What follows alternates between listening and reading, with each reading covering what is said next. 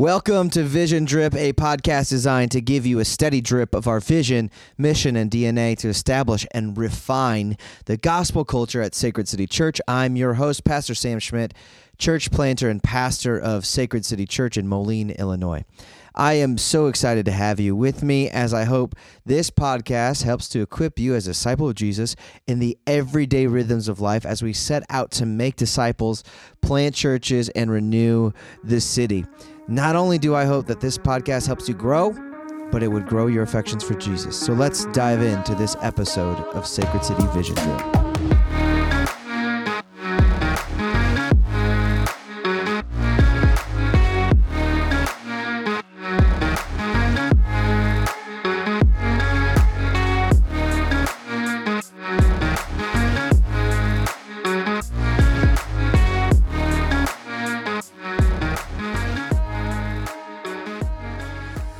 As you're probably aware, it is the not Advent season. What am I thinking?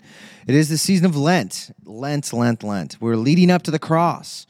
Actually, I think we're over halfway. I didn't do the math, but it seems like we are very close. And while I'm on the topic, the season of Lent comes to an apex on Holy Week. It's Good Friday. Well, actually, if you want to go back to Maundy Thursday is where Jesus shared the Last Supper with his disciples. Good Friday is when he was actually crucified.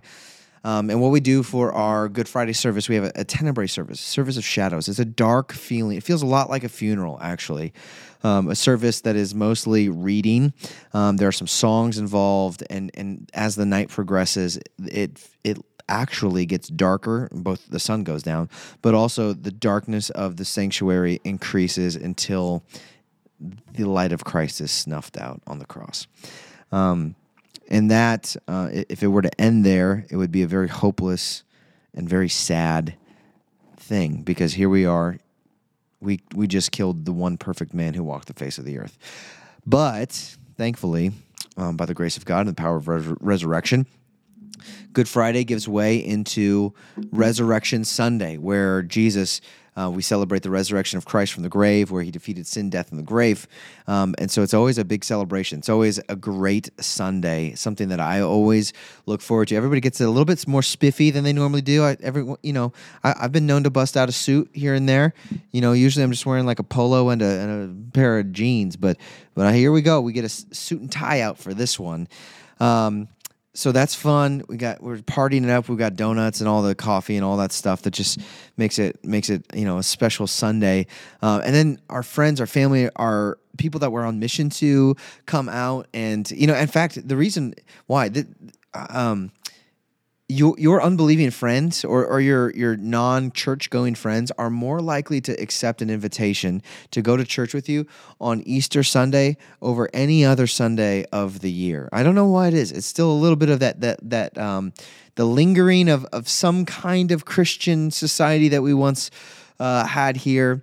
But even the post-Christian world that we occupy every now and then will give way to our Christian roots, and people want to go to church on Easter Sunday.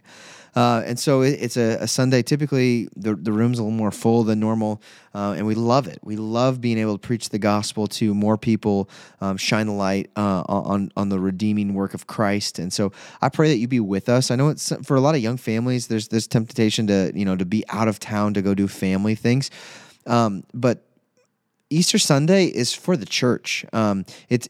It's when, you could argue that the church was started the moment Jesus was resurrected. And so we want to celebrate with our church family, again, and that allows us to be missional, invite those friends and family that we're on mission to.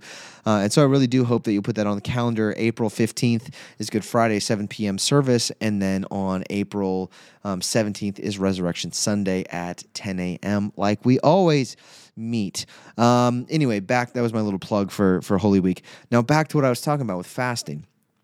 During the season of Lent, Christians give themselves to the practice of fasting, the spiritual discipline of fasting. It's something that we saw Jesus do when he was out in the wilderness being tempted by Satan, 40 days, 40 nights, no food, no drink, which is pretty insane. But the idea of fasting is to say no to something in order to say yes to more of God. So Jesus there said no to food and no to water, so that instead of physically being satisfied, physically being quenched, he would spiritually go to God for those things. And the spiritual gift that God gave was so satisfying, that's so sustaining, that it reduced the need to have that, which is crazy. That's 40 days without food or drink. Absolutely crazy. And so Jesus did that. And so we follow in that pattern during Lenten season where we fast, and I think we've maybe gotten a little bit away from that. We've adopted some different kinds of fasting, which I'll touch on here in a second. But the main discipline of fasting has involved the fasting of food, specifically food over a sustained period of time. Now, that doesn't mean that you're going to go out on the first attempt at fasting and fast 40 days and 40 nights. I'm going to tell you, unless your name is Jesus, that's going to be impossible. But it is a discipline, whether it be starting out with short, maybe we fast over 2 meals. We do an 8-hour fast, do a 12-hour fast or a day fast, or move into more, 2 days, 3 days, a week long. I mean, there's really and do it responsibly. Let me say that first before anybody jumps off into the deep end there. But food is something that there's something about refraining from food and that physical thing of putting something into our body, and instead putting something spiritual, or filling our hearts with Christ, connecting in intimacy with the Lord through prayer and scripture reading, and even good works. And I know that during the times of fasting, some people often, rather than just saying, yes, definitely read your Bible more, pray more, but I'm going to give myself to doing something for my neighbor. I'm going to do something for my missional community or the church. I'm going to find a way to serve and give back and to make, be the hands and feet of Christ. And so that fasting has tied in with both service, tied into food, and the way that we have sort of modified it in our day and age is to fast. Maybe we don't do like the full day food or whatever food specifically. Maybe we fast from one kind of food or one kind of drink. I know many people go through the season of Lent. Hey, I'm going to fast from coffee. I'm really dependent upon coffee. And when you're fasting from something, you got to give up something that's going to hurt, right? I was talking to my oldest son, and he's about what he was going to give up for Lent, and he said that he was going to give up brushing his teeth, and I said that's not going to work, buddy, because that's no pain, no gain for you. That's not going to do it. And then he's like, well, what about school? Also, that was a big nope. So we had to find something that was going to be a little bit more pressing, something where you kind of feel the pinch, feel the pain of it, that brings us gives us a physical poke for us to go spiritually to God. And some of the ways that we have changed fasting is from, like fasting from a certain thing, certain food or certain drink, your daily coffee, alcohol, whatever that might be. Other things have been like fasting from online shopping instead of going to Amazon or going to Zappos.com. I am going to learn contentment. I'm going to be satisfied with the things the Lord has already put in my hand, and I'm going to learn to give thanks to the Lord for all of the good gifts He has given me. That's a good way to fast. And so some people do that. Some people do it's become very popular is to fast from technology or in some variation. So it's pretty impossible in this day and age in our society to fast from technology totally. But the usage of technology in a non-essential way. And so some people give up social media, some people give up TV, some people give up this, gaming, whatever that thing might be that is your go-to. It's sort of whether just a gift that you really enjoy or something that you find yourself really depending upon to give that up in order to lay hold of more of God. And actually this year that has been the route I have taken. I have given up television. Let me put this qualifier. And here I am being all pharisaical and showing you guys how pious I am by my fasting. This is not my intent here. I want to shed a little bit of light on something. This is going somewhere. Let me assure you. I have been fasting from needless technology, useless technology, and selfish technology. And I'm not watching any of the shows that I like to watch by myself. I'm not doing any of that. So Amazon, Disney Plus, Amazon Prime, whatever those things are that I go to that are typically means of entertainment for me. I am not doing those. The one exception is if we have family television time where we're all watching a movie together. Or at the end of the day, I'm watching TV with my wife. That's the one time, but I don't get to say in what it is we watch. It's not selfish time. It's not that. And all the other part of that is tech with social media. In the wintertime, screen time gets out of control for me, to be honest. Television specifically, but then even just the endless scrolling. I like to work with my hands. I like to be outside, but when it's cold outside, oof.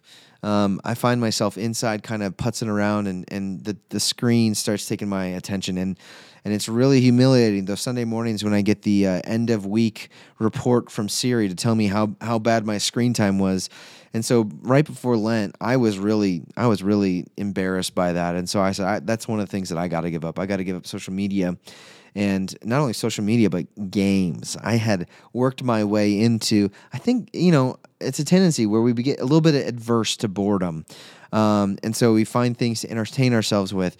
And so I was just cranking out, man, Doodle Jump. I don't know if you guys played Doodle Jump. That was a great game. It's an old one, but it's a good one.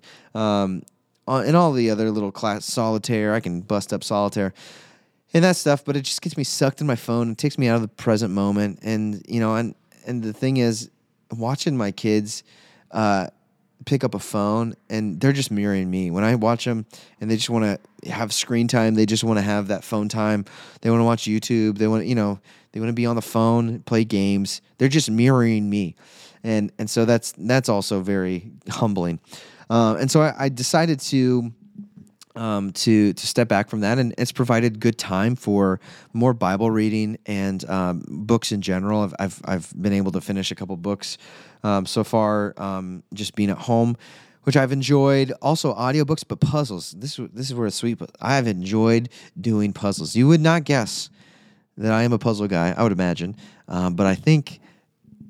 Because of Lent 2022, I can now say I'm officially a puzzle guy. I very much enjoy it, and it's provided a lot of great time. It's one of those things that keeps your hands busy, but your mind is sort of free. You don't really have to be locked in that much to do a puzzle, and so it's provided time to pray and meditate on Scripture. I've listened to some audiobooks. It's been fun to have the kids help me out and stuff like that. Some good family time. And so there's been some good stuff, but I have found that that it's easy where there's a vacuum and you're not intentional about filling it. Things will fill it themselves. And what I realized very soon, it took me like 3 days to realize that instead of social media, I was spending a lot of time reading the news. I got on my Google News, whatever, G News, whatever that little app is. It gives me like a wide pull from different headlines from different sources. And I would just find myself getting sucked into that. And before you know it, I was spending just as much time on about reading the news about stuff that honestly wasn't that important as I was on social media. And so I had to get after that. Now I still read the news, but I had to put some limits on it for myself. So I'm at least trying to restrain that impulse to just fill more time up with my screen. But anyway, in the time I've been reading the news more thoroughly, I have just been blown away by some of the headlines lately. There are so many fascinating things going on in the world right now that specifically pertain to Christian worldview. And it makes me kind of want to start another podcast just to talk through a couple of headlines every day. I just don't have time to do that.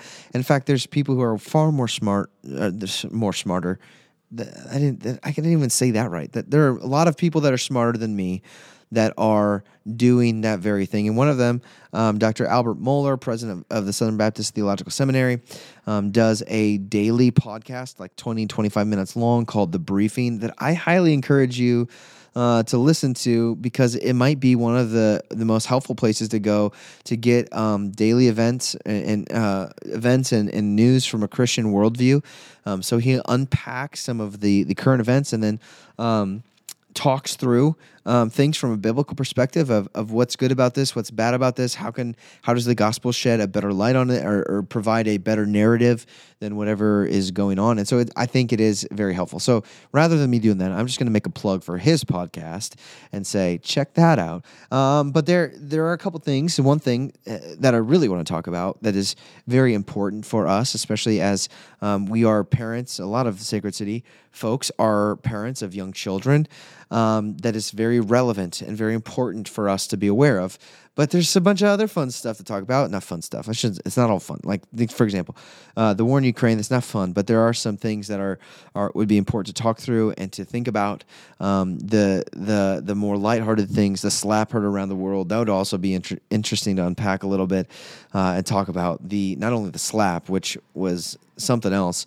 And if you don't know what I'm talking about, during the Oscars, Will Smith, actually Chris Rock was one of the MCs. He made a joke about Jada Pinkett Smith, Will Smith's wife. She has a shaved head. She has some sort of medical condition, and I don't know if that was public knowledge or not, or whatever it was at the time.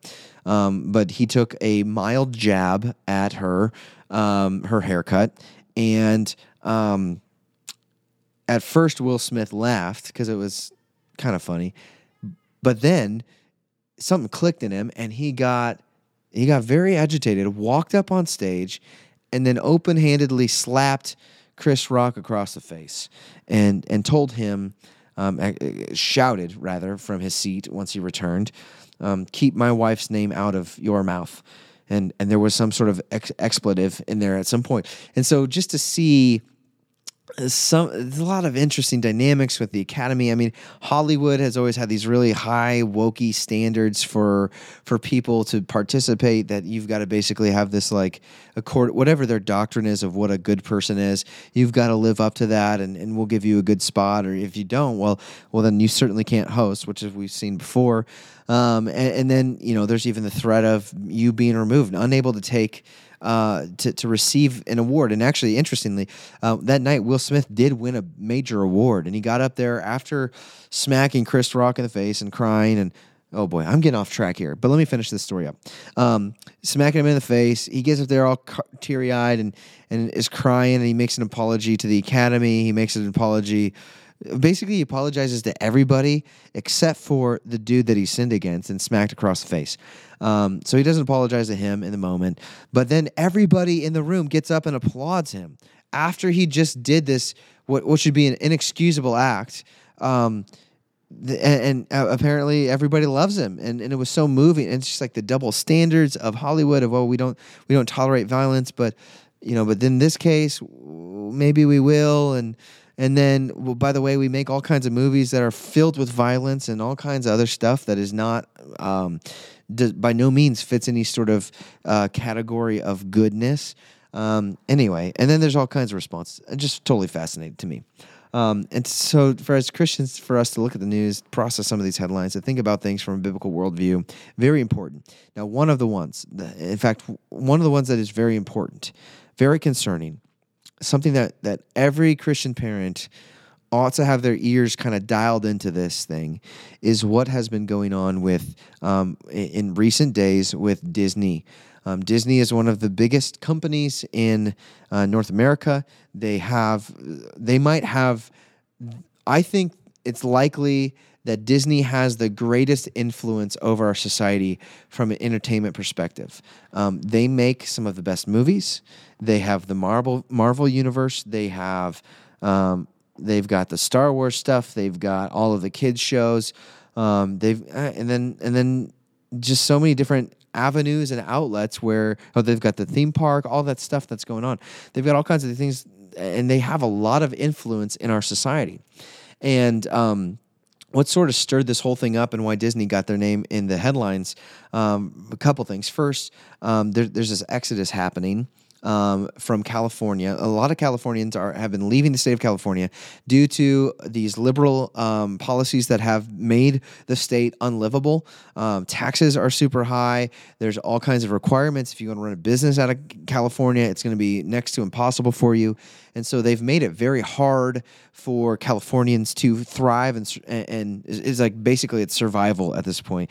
And so you even see people that have generally left-leaning ideologies that have kind of realized that these policies do not help human flourishing, that they make it very hard, and they then leave to go to more conservative states like Texas or Idaho, or places that are nearby Arizona that kind of are not as liberal leaning.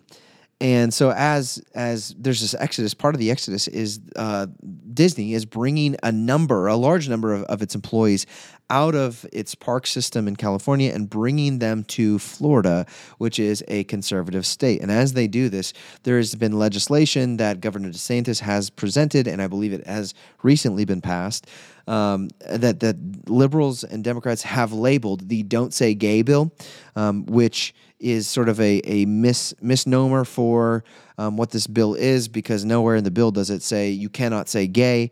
But what it does restrict, and what it is speaking to, is it is restricting teachers of teaching or speaking upon matters of sexuality and gender identity from grades kindergarten to third grade, which as Christians, I hope you can say, wow, that's a good thing. And in fact, in our state right now, in Illinois, it's the opposite, where there is new legislation and a new sex ed curriculum that begins as early as kindergarten. And even if you want to take your kid out of that and say, well, we're going to hold off and we're going to teach our kid about sexuality and gender on our own, and we're going to wait for the time is right, which would be a prudent thing to do as parents and not necessarily make it a kindergarten discussion. Although there are things that, like with gender, that should start long before that, of just affirming, God, you made you a boy. This is what it means. God made you a girl. This is what this means. This is a gift to be received, to be lived into. That stuff should be going on in Christian households, because it's confusing times if that's not happening. Anyway, and so we should be able to look at this legislation and say, this is a good idea. This gives parents, this puts, instead of snatching the responsibility out of the parents' hands to educate their children in these matters, it prohibits that from happening, where the teacher, whatever worldview they want to espouse to their kids, they get limited in those things. Now, the pushback from that is coming from the liberals and celebrities that are saying, oh, and even there was an SNL skit a couple weeks, or maybe a week or two ago, how devastating this bill is going to be, and it's going to mess kids up. It's going to do far more damage than it is going to do any good. There's going to be a lot more confusion, a lot more stuff, and I don't agree, and that'll be my opinion. But I also think that there's biblical grounds to say that, because when we live into God's world according to God's ways, it will go well for us. It's living with the grain of the universe, and when we rebel against those things, in regards to sexuality and gender identity, it will not go well for us. It will lead to a very dismal and bleak state of existence, where something that we think will satisfy us will ultimately turn up insufficient to satisfy the desires and feelings that we might have. It is always better to obey the will of God than it is to go my own way and do what feels right according to my gut. So, parents... in fact, going back to this thing, it's not so. While there is some pushback from the left-leaning politicians, some celebrities, a large number of the country, according to a couple of studies and surveys, show that this is a policy that many, like I think it's like 65% of people are in favor of. And that is it was bipartisan. So that shows that even there are some Democrats, people who lean left politically, that would say, yeah, we should probably hold off from pumping a bunch of this LGBTQ worldview stuff down the throats of our kids at such a young age. And so I think good for them. I wish Illinois would adopt something like that. But with that, it has caused a rub between Disney and the state of Florida, where they already have employees there, but as these employees that come from California that bring some of their liberal ideologies with them come into a conservative state, they're saying, what is going on here? Is the company not going to speak out against this? Because Disney has tipped their hat to many times and in many ways that they are in favor of this LGBTQ agenda. And you see a bunch of stuff going on in the movies. There's shows that are being rolled out that have blips of this stuff that are injected into kids' movies and shows. And you can see that it's coming from adults that are creating stories. It's coming from adults that are creating that are bought into a cultural worldview and going with the cultural current that are then what they're doing are proselytizing the next generation, espousing, indoctrinating this LGBTQ agenda through their movies. And if you don't believe me, this is something that the CEO, I'll get to that quote here in a minute. It's something that the CEO says that they are actually doing. They believe in the power of a story. And so what's happening here, the employees speak up. They say to the CEO, aren't you going to say anything about it? CEO has indicated in some ways that he's relatively conservative. And opted to, rather than make a public statement or take an official stance from the company, he makes a statement where he says, rather than engaging, and I'm summarizing this off the top of my head, so you can go look up his official quote, rather than engaging in politics and speaking about legislation, what Disney is going to do is instead we are going to pump out the values that we have through the stories that we tell. So what he's saying is, okay, and I think this would have been a smart idea by him to stay out of the political sector, but eventually he caves. But he's saying the stories that we tell have a power to them. They capture the imagination. And this is something that even that we as Christians believe, the power of story. God gave us a story. You talk about the people of Israel. They had the story of the Red Sea. They were story-formed people. And that's the case with us as Christians too. We are a story-formed people. Stories carry power. And what Disney is doing is telling a story that in some ways mimics the biblical story, but in a lot of ways deviates from the biblical story. And so more and more as of recently, they've been doing this for a while. So even if you go back and survey some of the old stories, the old Disney movies, one of the things that you'll notice is that there is very rarely, if I can't even think of one off the top of my head right now, there's very rarely any movies that positively portray a intact nuclear family. And by that I mean a mother and a father and kids that interact with each other in a way that is good and virtuous and noble.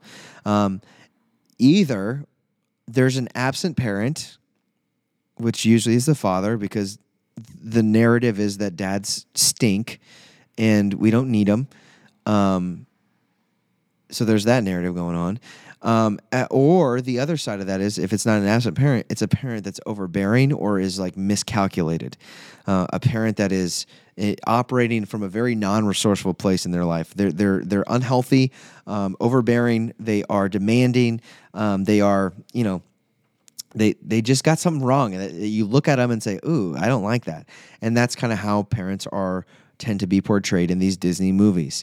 Or even if it's not a parent directly, some kind of an adult figure where it's like the kid is the hero or that person is the hero, and despite the adults leading and instruction, they're going to come out on top and they're going to prove the adult wrong or something. Like that. That's a pretty common narrative in Disney movies. Now, it's moved toward an even more destructive place where you see more and more LGBTQ stuff getting injected into these movies, and not just that, but also worldview matters that are counterproductive if we want to raise godly children, children who honor their father and mother, who obey them, so that it will go well for them and they could live long in the land. There are virtues that are being espoused that are not helpful and straight up just like anti-God in some of these movies and films and TV shows that Disney is creating.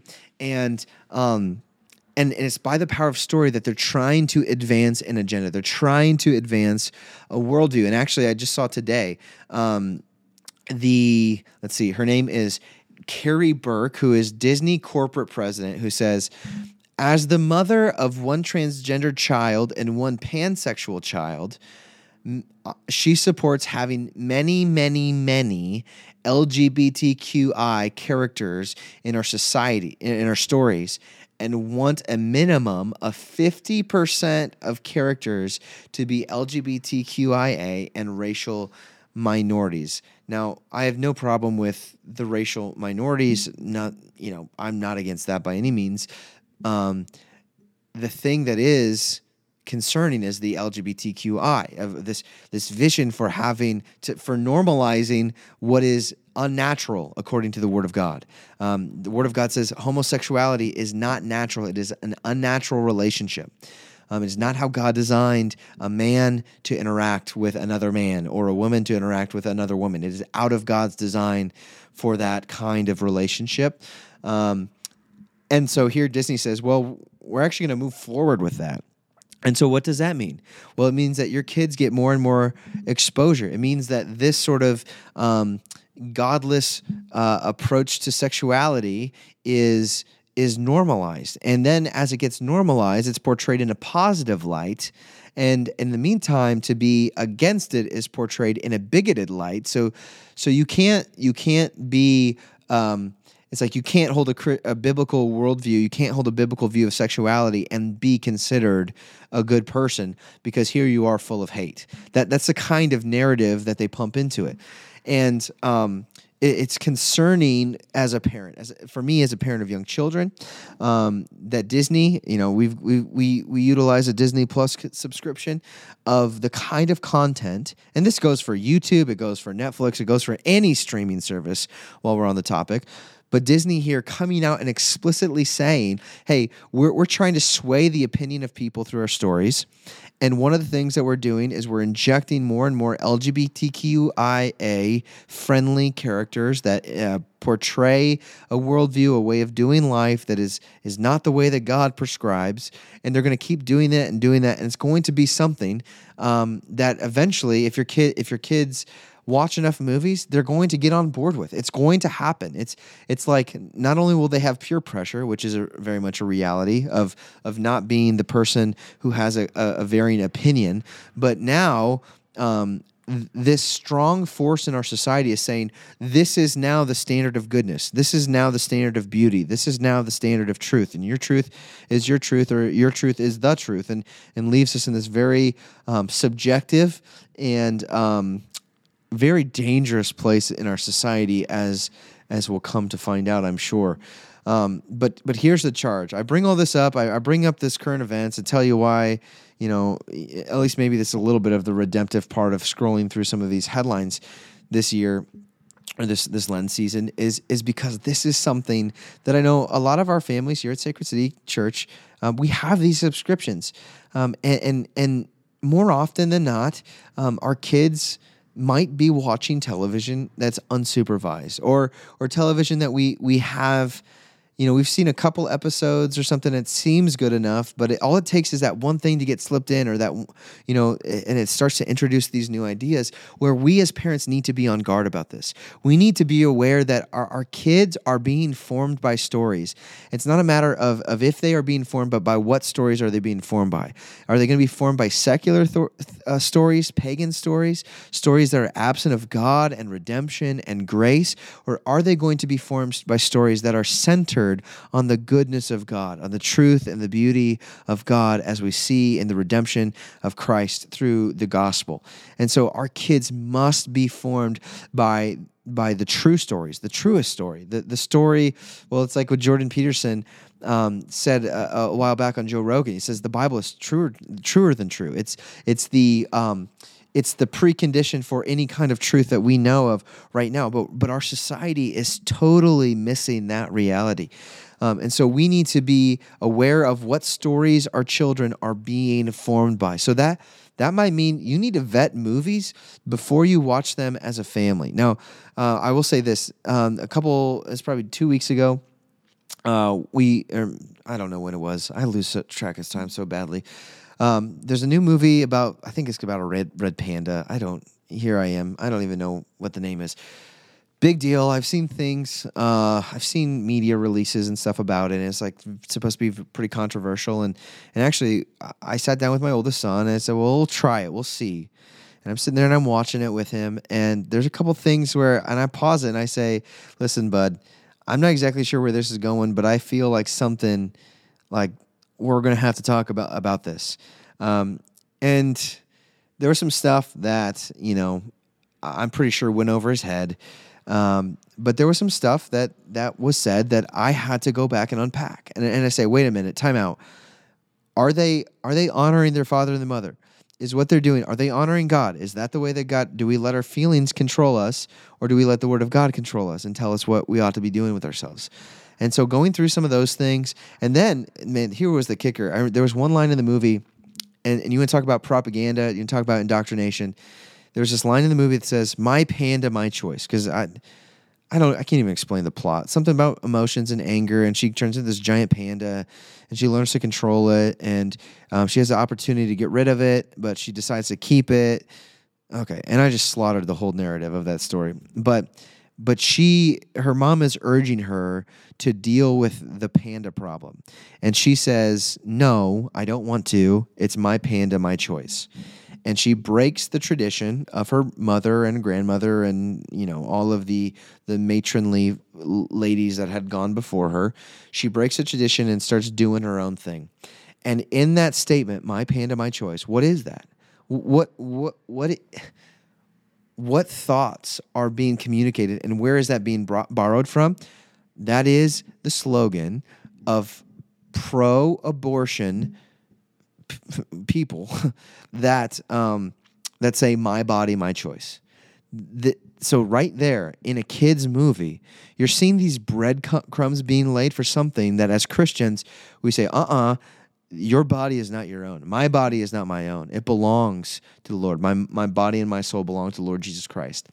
And so there's stuff like that when we are experiencing, when we're looking through and reading stuff with our kids, reading goes for reading too, but watching and music and things of that nature, we need to be vetting. We need to have a critical filter on as we're reading the stuff and watching the stuff, and be able to critique that which is out of step with the scriptures, but also to provide a better vision, a more compelling vision for what God teaches rather than what the culture is teaching. And so let me put this in your lap as parents. I think it's really, really crucial for us to know what our kids are watching. Things like, here's a couple things. Things like, is the Lord's name being used in vain? That's a big deal. So even if it's not explicitly super bad or super offensive or whatever, are they using the Lord's name in vain? Well, yes, they are. Okay, well then they're breaking the commandment. We need to have a conversation, and in a lot of cases we need to just turn it off because it's not helpful. If they're going to take the Lord's name in vain, well, they certainly are going to honor the Lord with a lot of this other stuff. And so we need to have a level of thoughtfulness and vetting the things that our kids watch and listen to. And that might mean, I don't know what you listen to in the car. I hope the car is a great opportunity to tap into some catechism, to tap into some worship hymns and scripture memorization and a bunch of stuff like that. And, if you're listening to stuff, whether it be podcasts or music, that's not wholesome, that's not stuff, especially that a young kid should be listening to, I think it's time to turn it off. And let's find something that's going to be better and more productive for raising the kind of godly kids we want to raise. So know what your kids are watching, know what they're listening to, and then be able to go back and provide a critique and a more compelling vision for what life ought to be. We don't have to be apologetic about what the Word of God says. we should love it. We should embrace it. Scripture says that the law of the Lord is perfect. It's reviving. It revives us. And so with these developments in the news of Disney, kind of the stuff that they're saying explicitly, we need to be aware and know, man, our kids should not have unfettered access to screens, whether that be streaming services or YouTube or just in general web browsing tendencies. Their music, we ought to, especially kids like that are upper in age, maybe if they've got their own device like that becomes more important to say, all right, we need to keep an eye on what content they are intaking so that we can expel that which is godless, and then we can import that which is helpful for building up disciples of Jesus Christ. And so with that, I know everybody loves Disney. Everybody's got sweet memories of Disney, and nobody else makes kids movies like the quality of it as good as they do.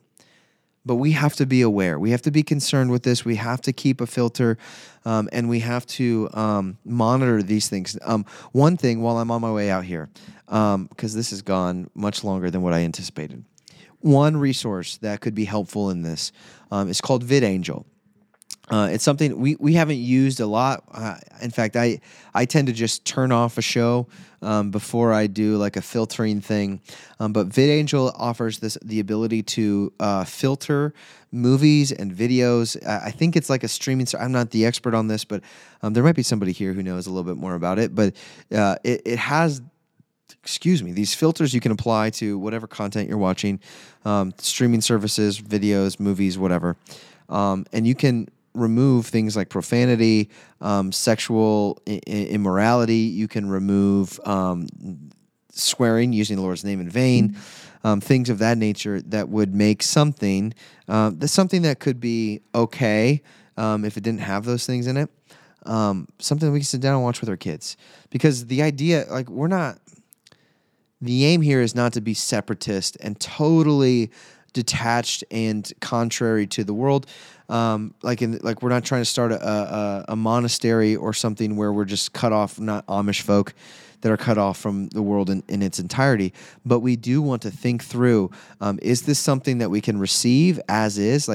If this is a movie that actually does honor God and does espouse Christian values, that we can just receive it as it is it something that needs to be redeemed? Which I would say the majority of the content that our kids are watching needs to be redeemed. We need to circle back around and bring the truth of the gospel to bear on it. We need to correct things and ideas and thoughts that are out of step with a biblical worldview.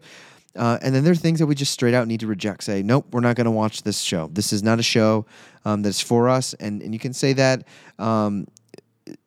based upon things that you see explicitly in the show or in the activity and behavior that it produces in your kids.